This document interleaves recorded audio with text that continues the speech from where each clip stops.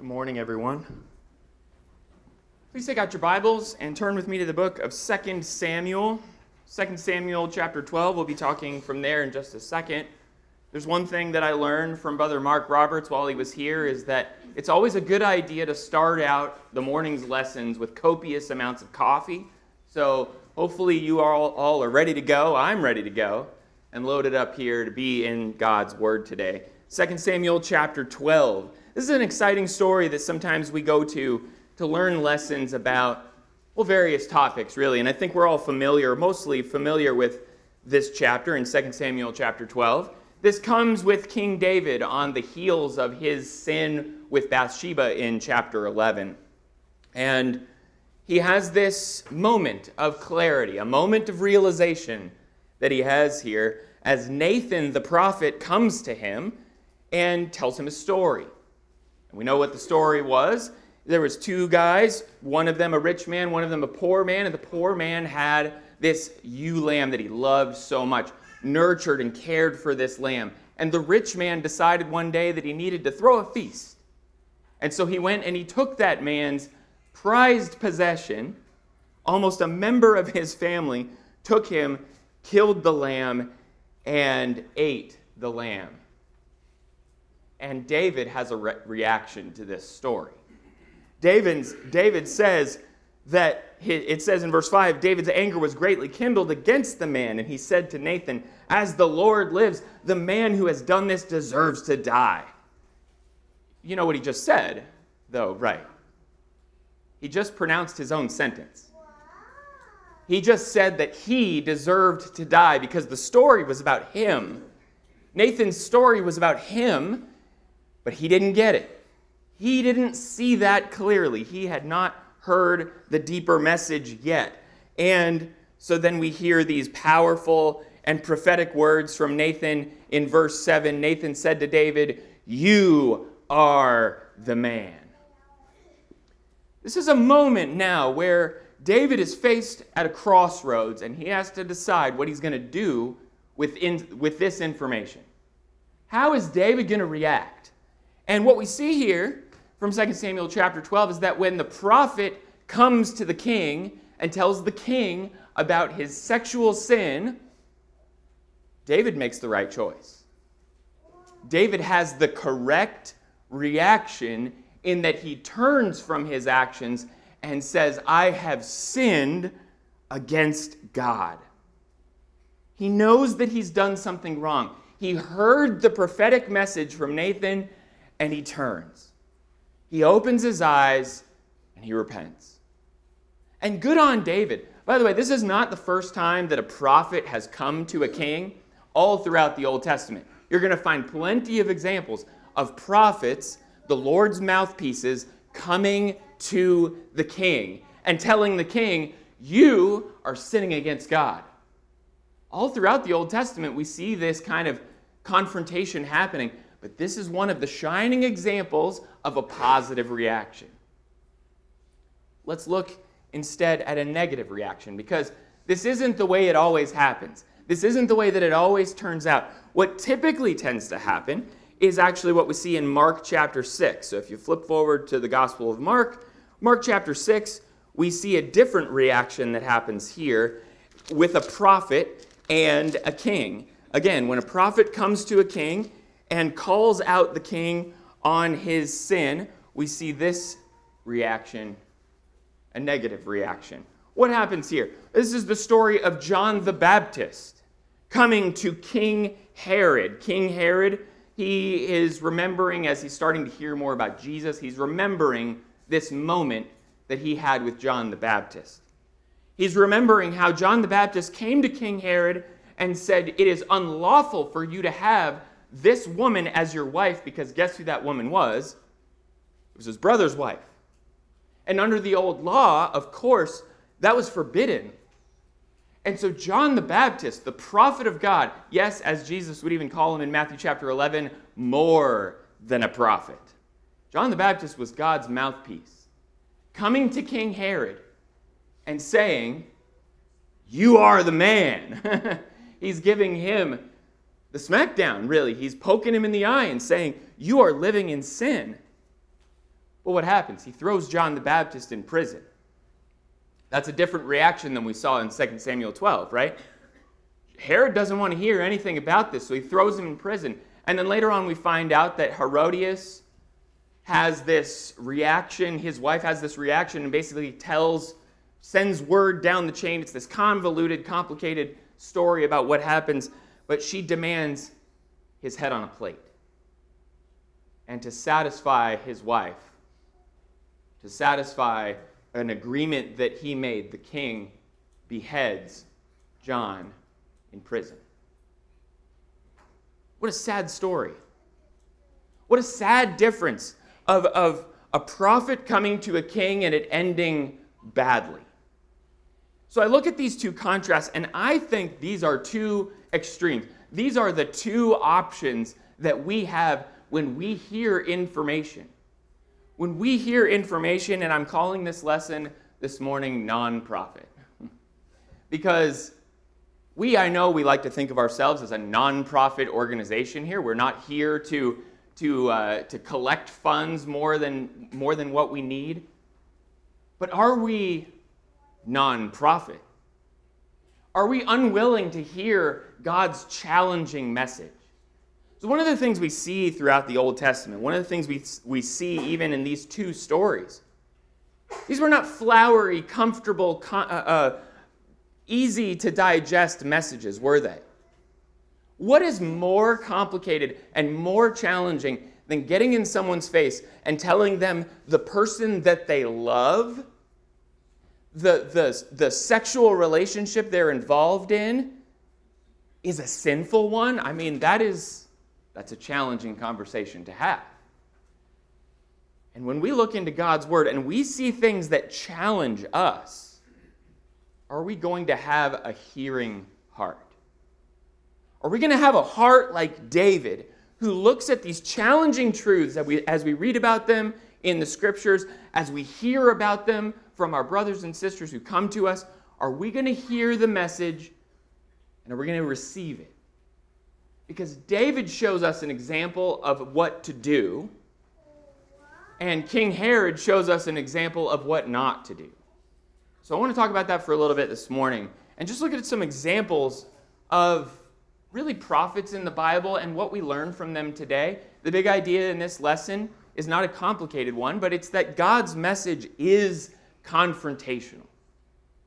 God's message gets in our face. You need go no further than look at something like Matthew 5-7, as Jesus' great Sermon on the Mount constantly steps on our toes, as it did the toes of those in the first century. God's message is confrontational. It's not flowery. It's not easy to receive.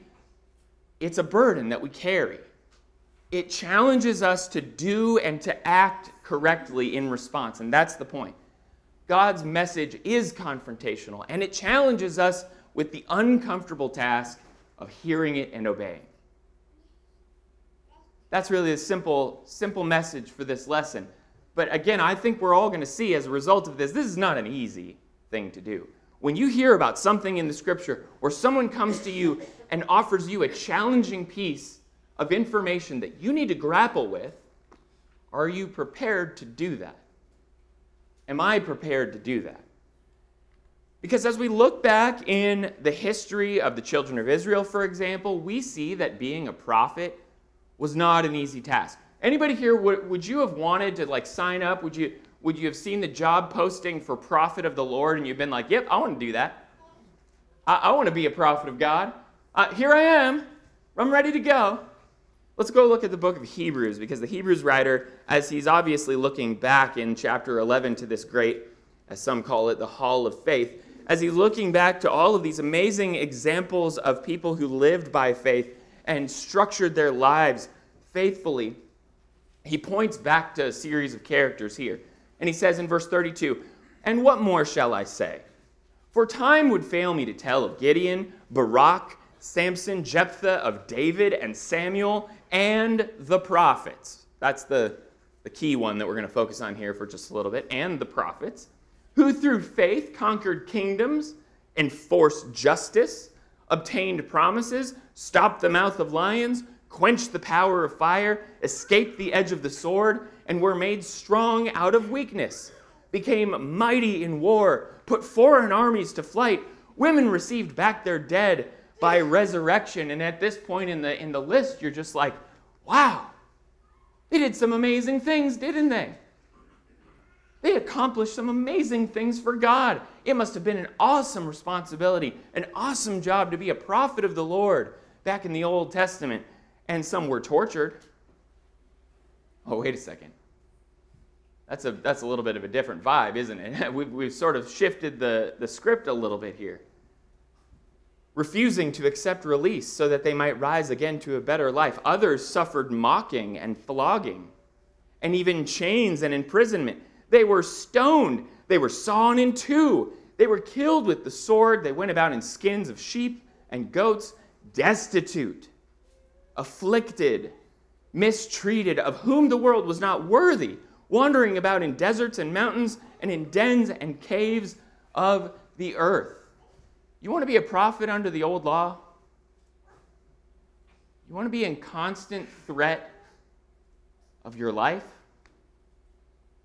You're not going to be getting all the likes and the thumbs up on social media. If you're a prophet of the Lord back in the Old Testament, you are going to get persecuted. You're going to have what you have taken away from you. You are going to suffer. And don't we see that? Don't we see that so often? Look no further than Mark 6 with John the Baptist. He was thrown in prison. And before he was even thrown in prison, he was out in the wilderness with nothing, eating bugs and wearing animal skins. And people thought he was crazy. And he was thrown in prison, and he was eventually killed for his stand for the truth. So you ask the question, is being a prophet of the Lord an easy task? No, it's not. I sometimes wonder, we use this phrase a lot, and I use this phrase a lot in my sermons from time to time, stepping on people's toes. You've heard that phrase before. I think I just used it a little while ago. Stepping on people's toes. You ever have your toes stepped on? I'd ask you to raise your hand, but you ever have your toes stepped on? Let me tell you something. From the pulpit here, you've never had your toes stepped on. Can I just get real with everybody here? You think you've ever had your toes stepped on from the pulpit? You've never had your toes stepped on from this pulpit.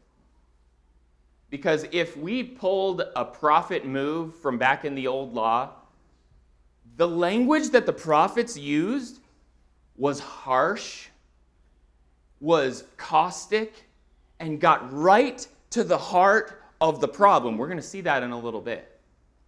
There's going to be language that we're going to see in a sermon, in a conversation from a prophet later on in this conversation, and you will notice that this is not something you've ever heard from the pulpit. Being a prophet of the Lord would probably mean that I wouldn't be invited back if I was actually up here saying some of the things that prophets actually said. Now, I was trying to think as I was driving here, is there anything that I could, really prophet move, poke you all in the eye, poke us all collectively in the eye for? I couldn't really think of anything. So that's, I guess, to our credit. But if there was something here that I needed to just stand up here and actually prophet style step on toes, how would we respond to that?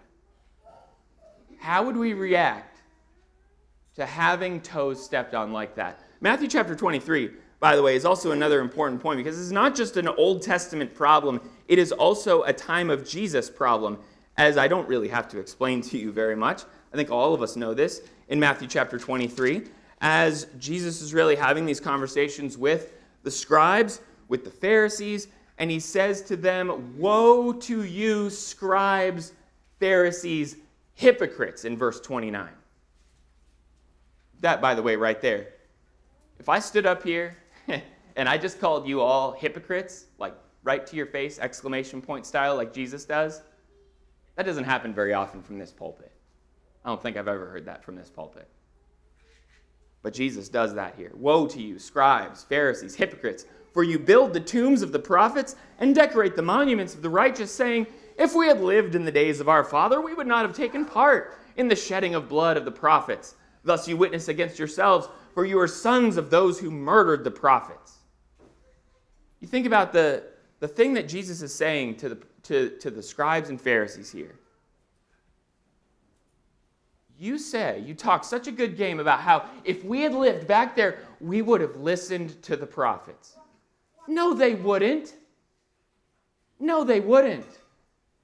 And you could talk a good game. You could say that you would listen, but no, they would not, and they are going to go on to prove it.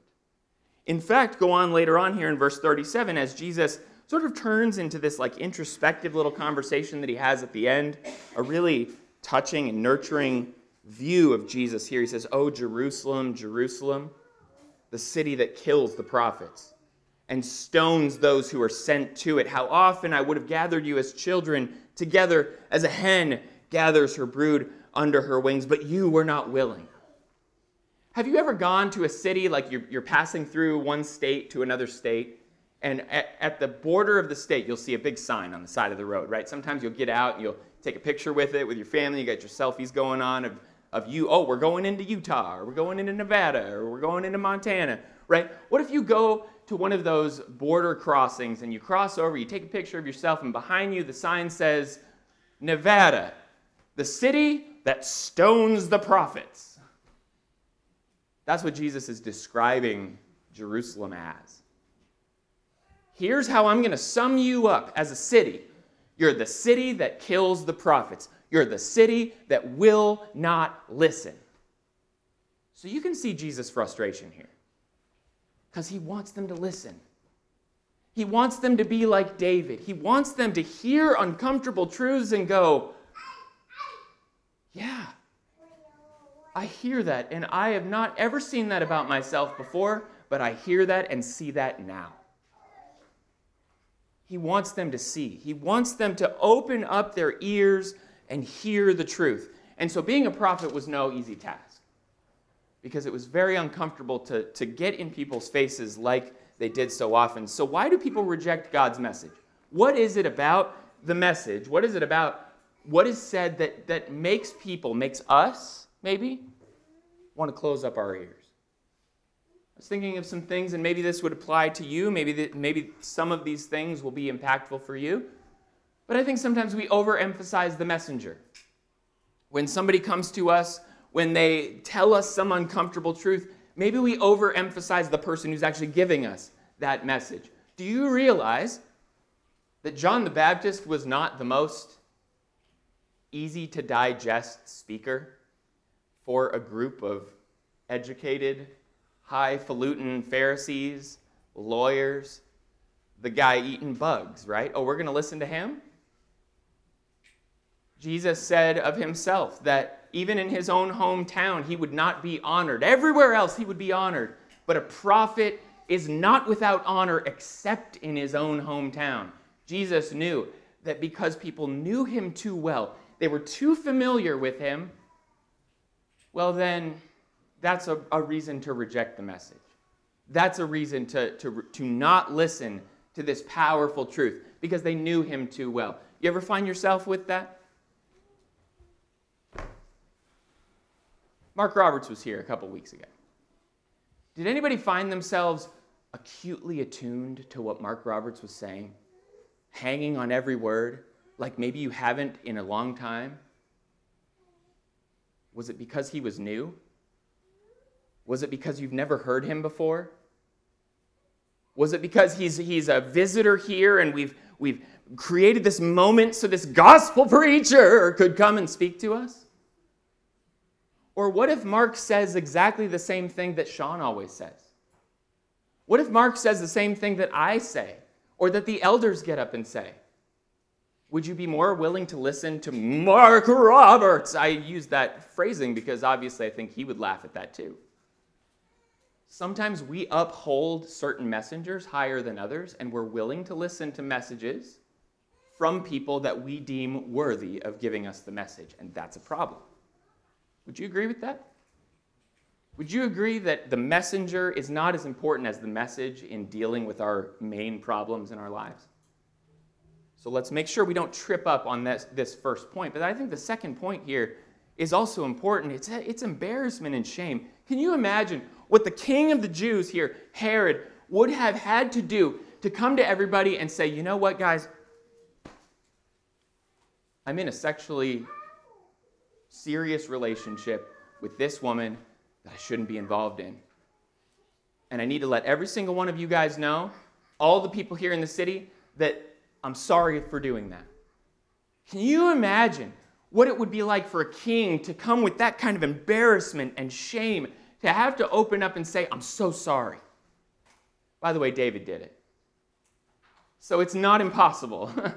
It's not impossible. But David had to deal with that embarrassment and shame by turning from his sin. He had to come and lay it all bare so that everybody knew what was going on.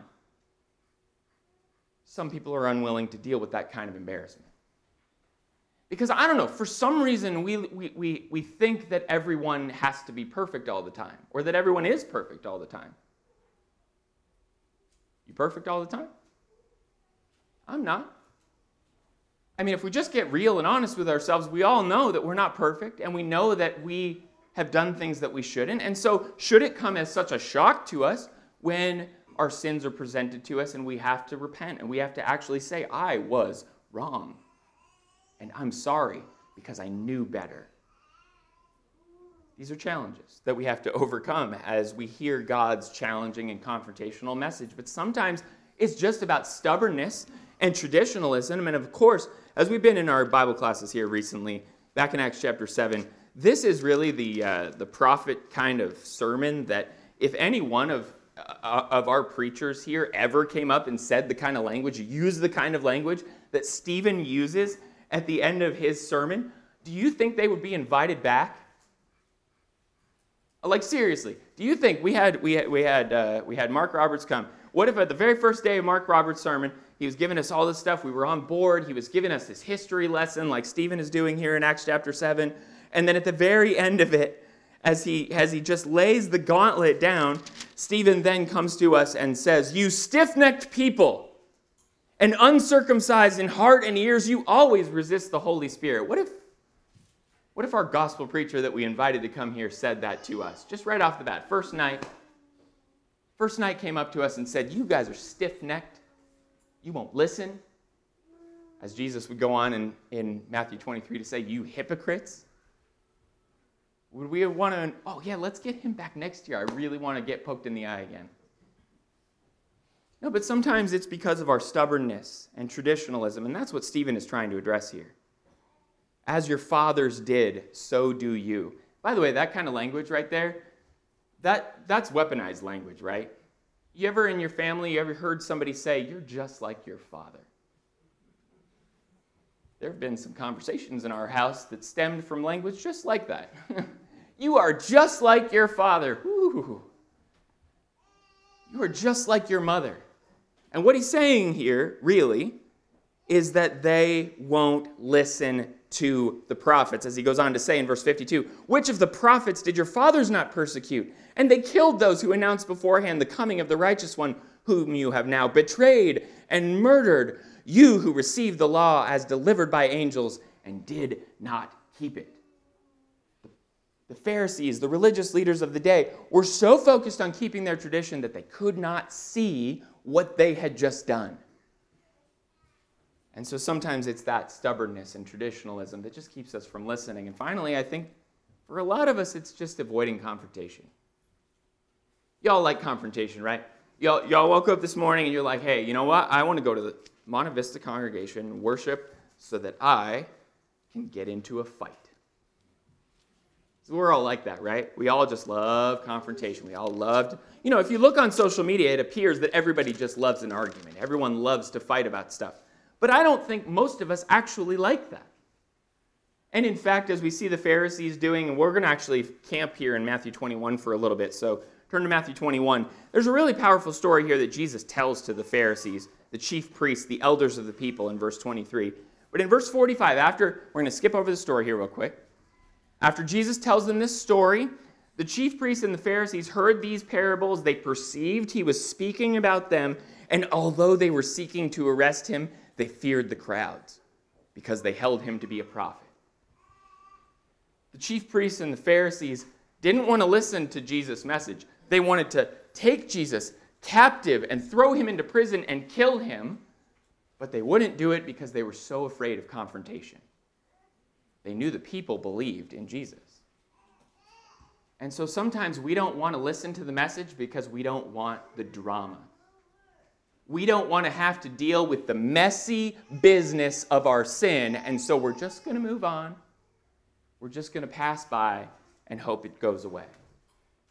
These are just a couple things that I feel like are important catalysts for us taking important and confrontational messages and shutting our ears.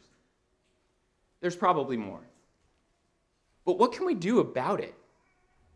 What can we do when the authority of our choices, the authority of who we've decided we are, is in question? What can we do when somebody looks at us and says to us, I'm right and you're wrong?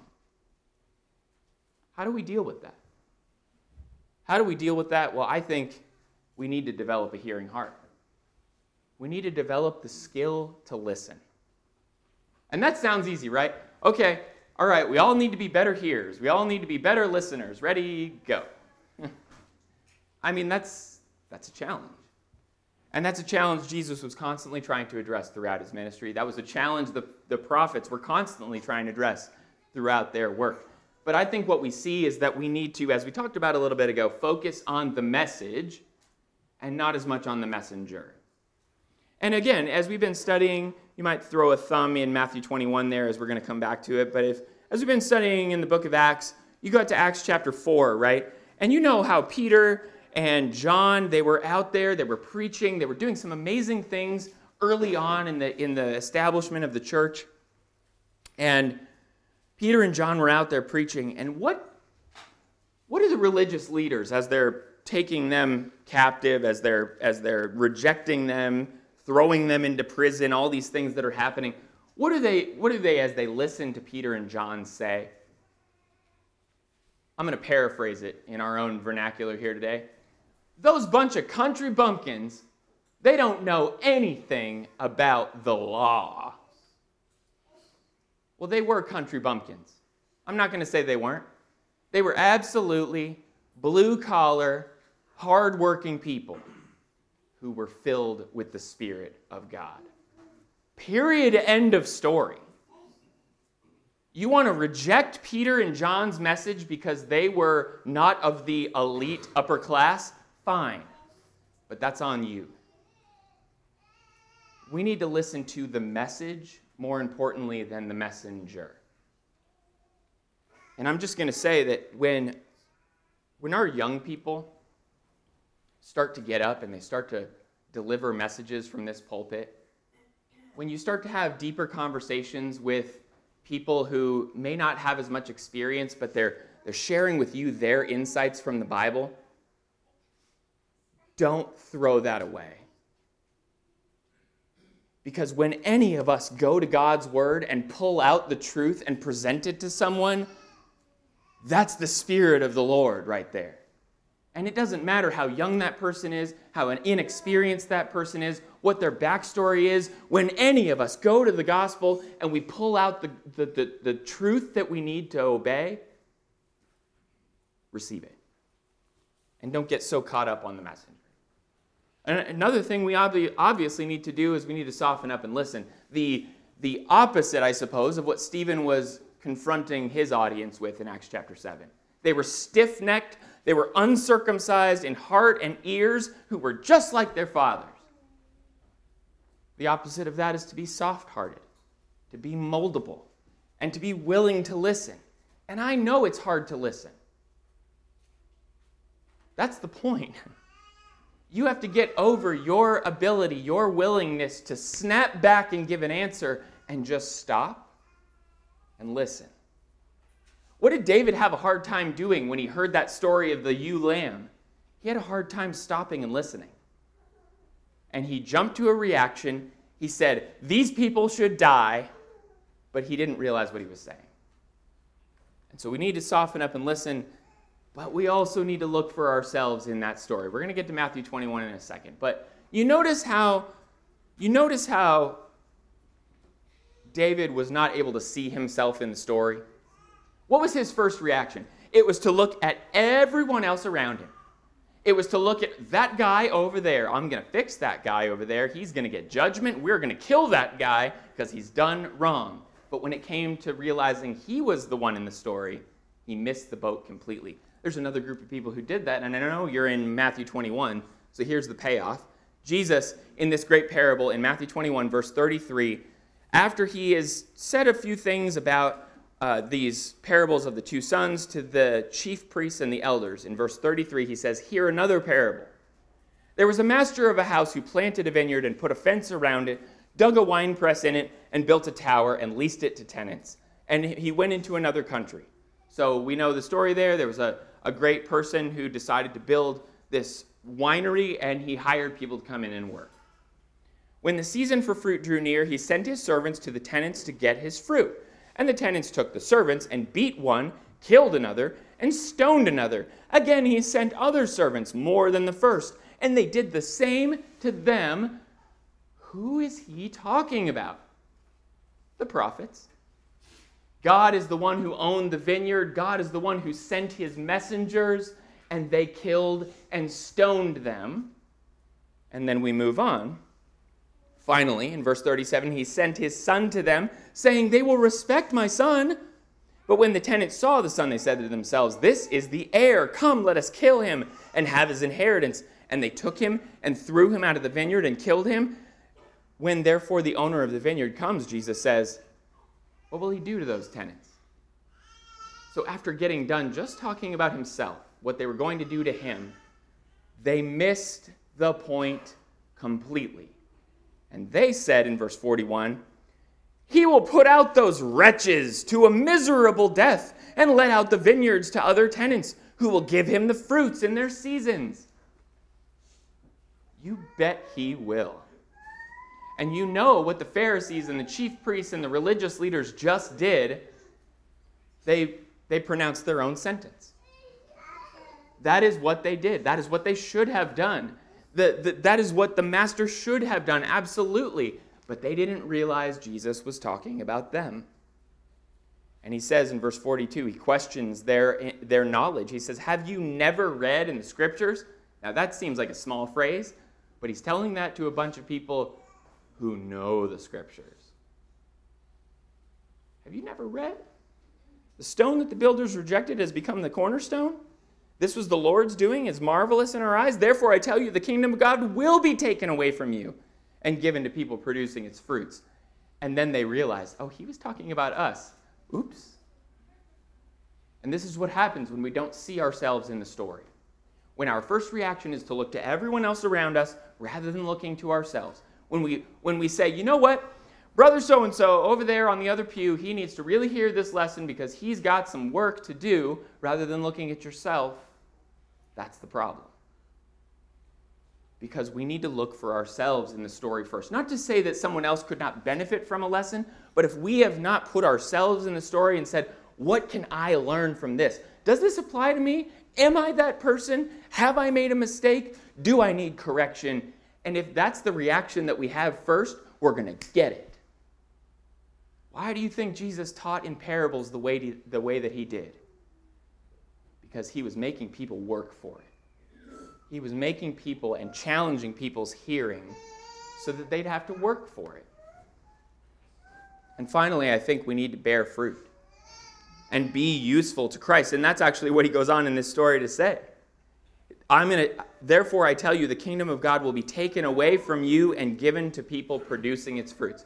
If we don't want to listen, the kingdom will be taken from us.